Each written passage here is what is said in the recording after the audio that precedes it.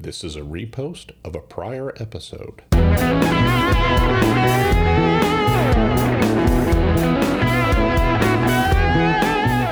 Welcome to Thinks Out Loud, internet marketing expertise your business needs.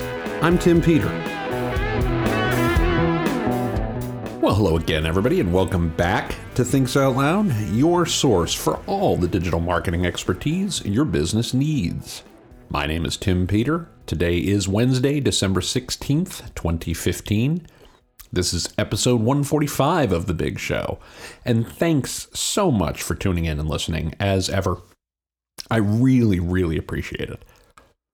Well, we have a lot to talk about. I realize there are only 2 weeks left in the year, so this is our second to last episode for 2015. We will do an episode next week on the 23rd, and we will do an episode the week after that on the 30th, so yay. But this is very exciting stuff. We're running out of year rapidly. And as we did last week, we're going to talk a little bit about some trends that you might want to think about as you go forward into 2016. So one that I really want to talk about relates to this series of articles that have come out over the last couple weeks, all about the disconnect between the chief marketing officers of many companies and either the chief technology officer or the chief information officer at those same companies.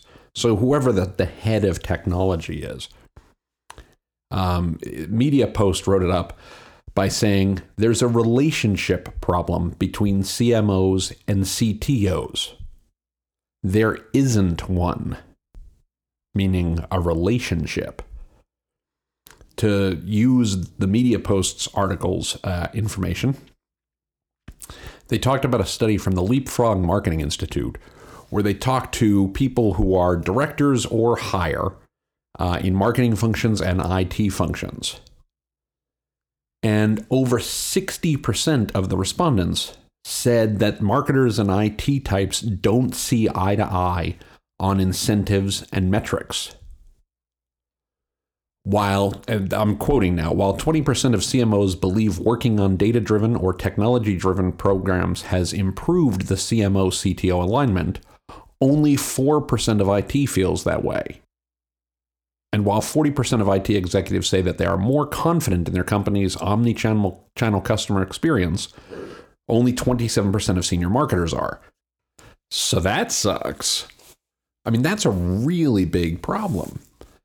And they also said that there's a big perceptual disconnect at work, where basically what they're saying is more marketers, and again, I'm going to read this. It says more marketers than CTOs think the CMO-CTO relationship is collaborative. Meaning there's this enormous disconnect between how marketers perceive the relationship and how their IT counterparts, their technology counterparts, perceive the relationship. And that's a big deal. Because one possible trend as we go forward, and the only reason I say it's possible is because I'm not sure this hasn't been true for a long time, but we'll pretend like it's true, is that execution is the new innovation. Your ability to deliver on the things that you need to deliver matters at least as much, if not more so, than working on the right things in the first place. I mean, really, which is better? The best strategy in the world, poorly implemented, or a poor strategy, well implemented? Okay, let's be fair. They both suck in different ways. And sure, if you had to pick one, you'd probably say, well, I'd rather have a good strategy that's not implemented as well than have the right implementation of the wrong thing. I think we would all agree that that's true. At the same time, if it's really poorly implemented, it doesn't matter how good your strategy is, you're still, to use a technical term, screwed. So it's really not either or. You have to have a good strategy, which we talk about a lot, but you also have to deliver on that strategy really, really effectively.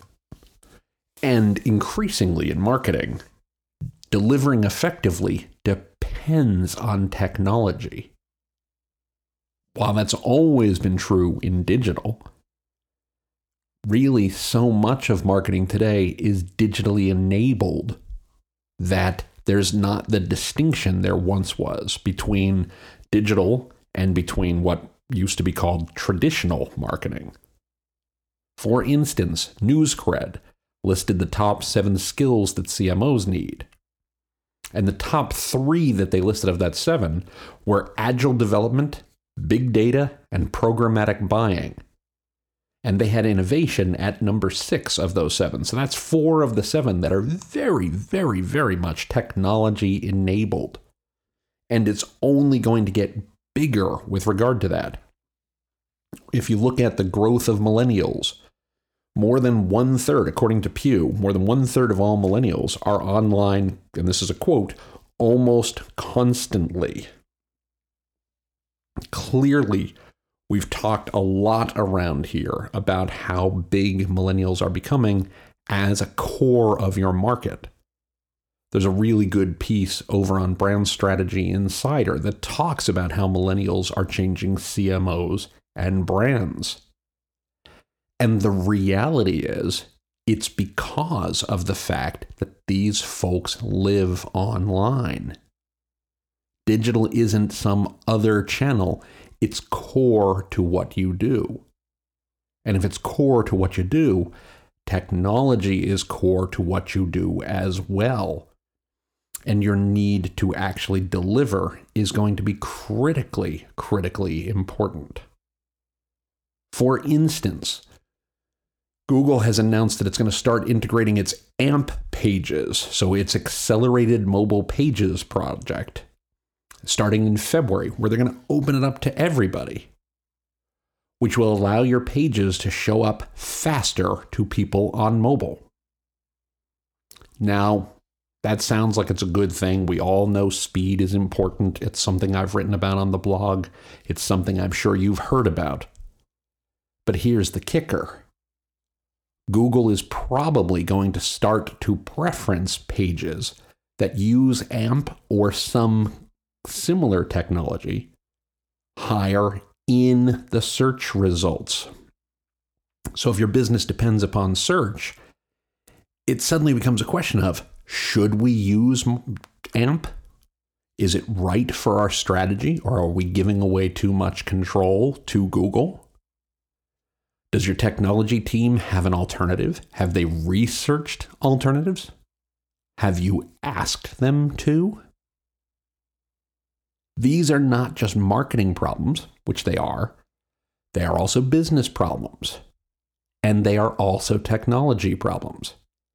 It's not either or. And it's hard to do well.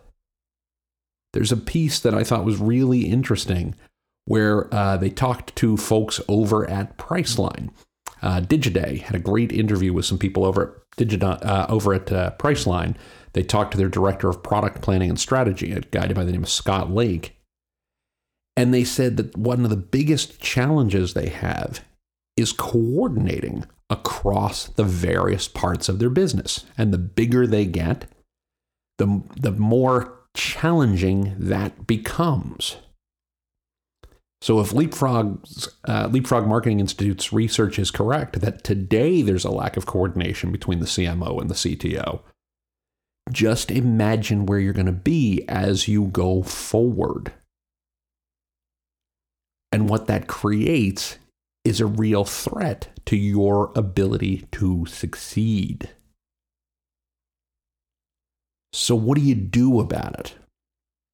Well, for starters, you got to admit there is a problem. You have to take a deep look at your own situation and say, is this working as well as it could be? And don't just look at yourself. Have a discussion with your technology counterpart. Find out what his or her biggest pain points are. And ask, how can I help?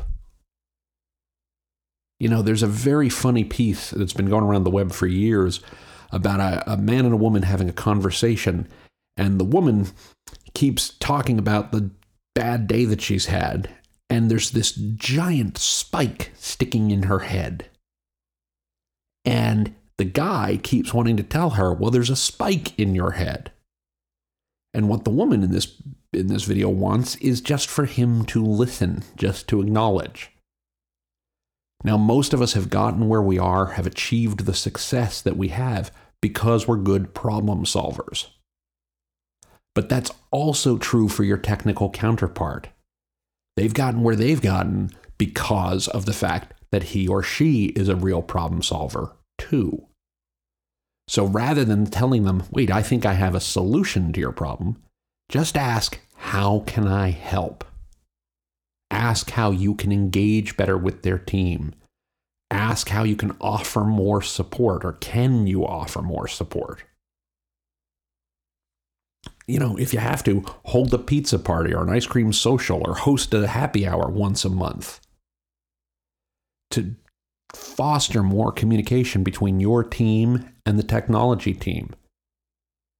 Because the more you do to break down those walls and create better communication between the two groups, the better a position you will be in to execute.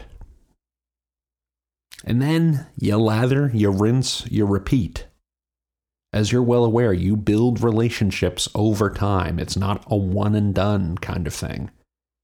It's you spend the time to get to know the people, listen to what their challenges are, and then listen to their suggestions about how those can get better. It doesn't mean you have to agree with everything. You can have a debate about it once you understand what they think is the right solution. And if you think it's not the right solution, explain why. And explain what your alternative is and why you think that's better. But keep the dialogue going. Because the more you do to break down those barriers, the more you do to truly collaborate, the better a position you will be in to actually execute effectively, to actually be innovative. And that's huge as you go forward in 2016. Because as I said a few moments ago, speed matters. And the more you can do to break down those walls, the faster you will get things to market, the faster you will learn what works for your customers, the faster you will learn what doesn't work so that you can learn from those and make adjustments, and the better a position you will put yourself in to succeed. So I don't know that I'd go so far as to say execution is the new innovation, but it's pretty damn important. So one of the key trends you should watch in 2016 is, how can I execute more effectively? And you do a good job of that, you'll be in a really great place to succeed all year long. Now, looking at the clock on the wall, we are out of time for this week. But once again, I want to thank you so much for tuning in. I really do appreciate it. I want to remind you that you can find the show notes for today's episode and an archive of all past episodes at timpeter.com/podcast. And while you're over there, you can go ahead and click on the subscribe link in any of the episodes you find there so that you can get each week's podcast delivered to you directly. Alternately, you can subscribe in your favorite podcatcher, such as iTunes or Stitcher Radio or whatever you choose to use. Just do a search for Tim Peter Thinks, Tim Peter Thinks Out Loud, or plain old Thinks Out Loud. You can also find us on Facebook at facebook.com/TimPeterAssociates and on Twitter using the Twitter handle at TCPeter. And of course, you can email me by sending an email to podcast@timpeter.com. Again, that's podcast@timpeter.com. Just feel free to shoot me any comments or complaints or questions or concerns, whatever happens to be top of mind for you. I do look forward to hearing it. With that, I hope you have a terrific week ahead. Thanks so much for tuning in. Hope to see you back here on Thinks Out Loud again next week. And until then, take care, everybody.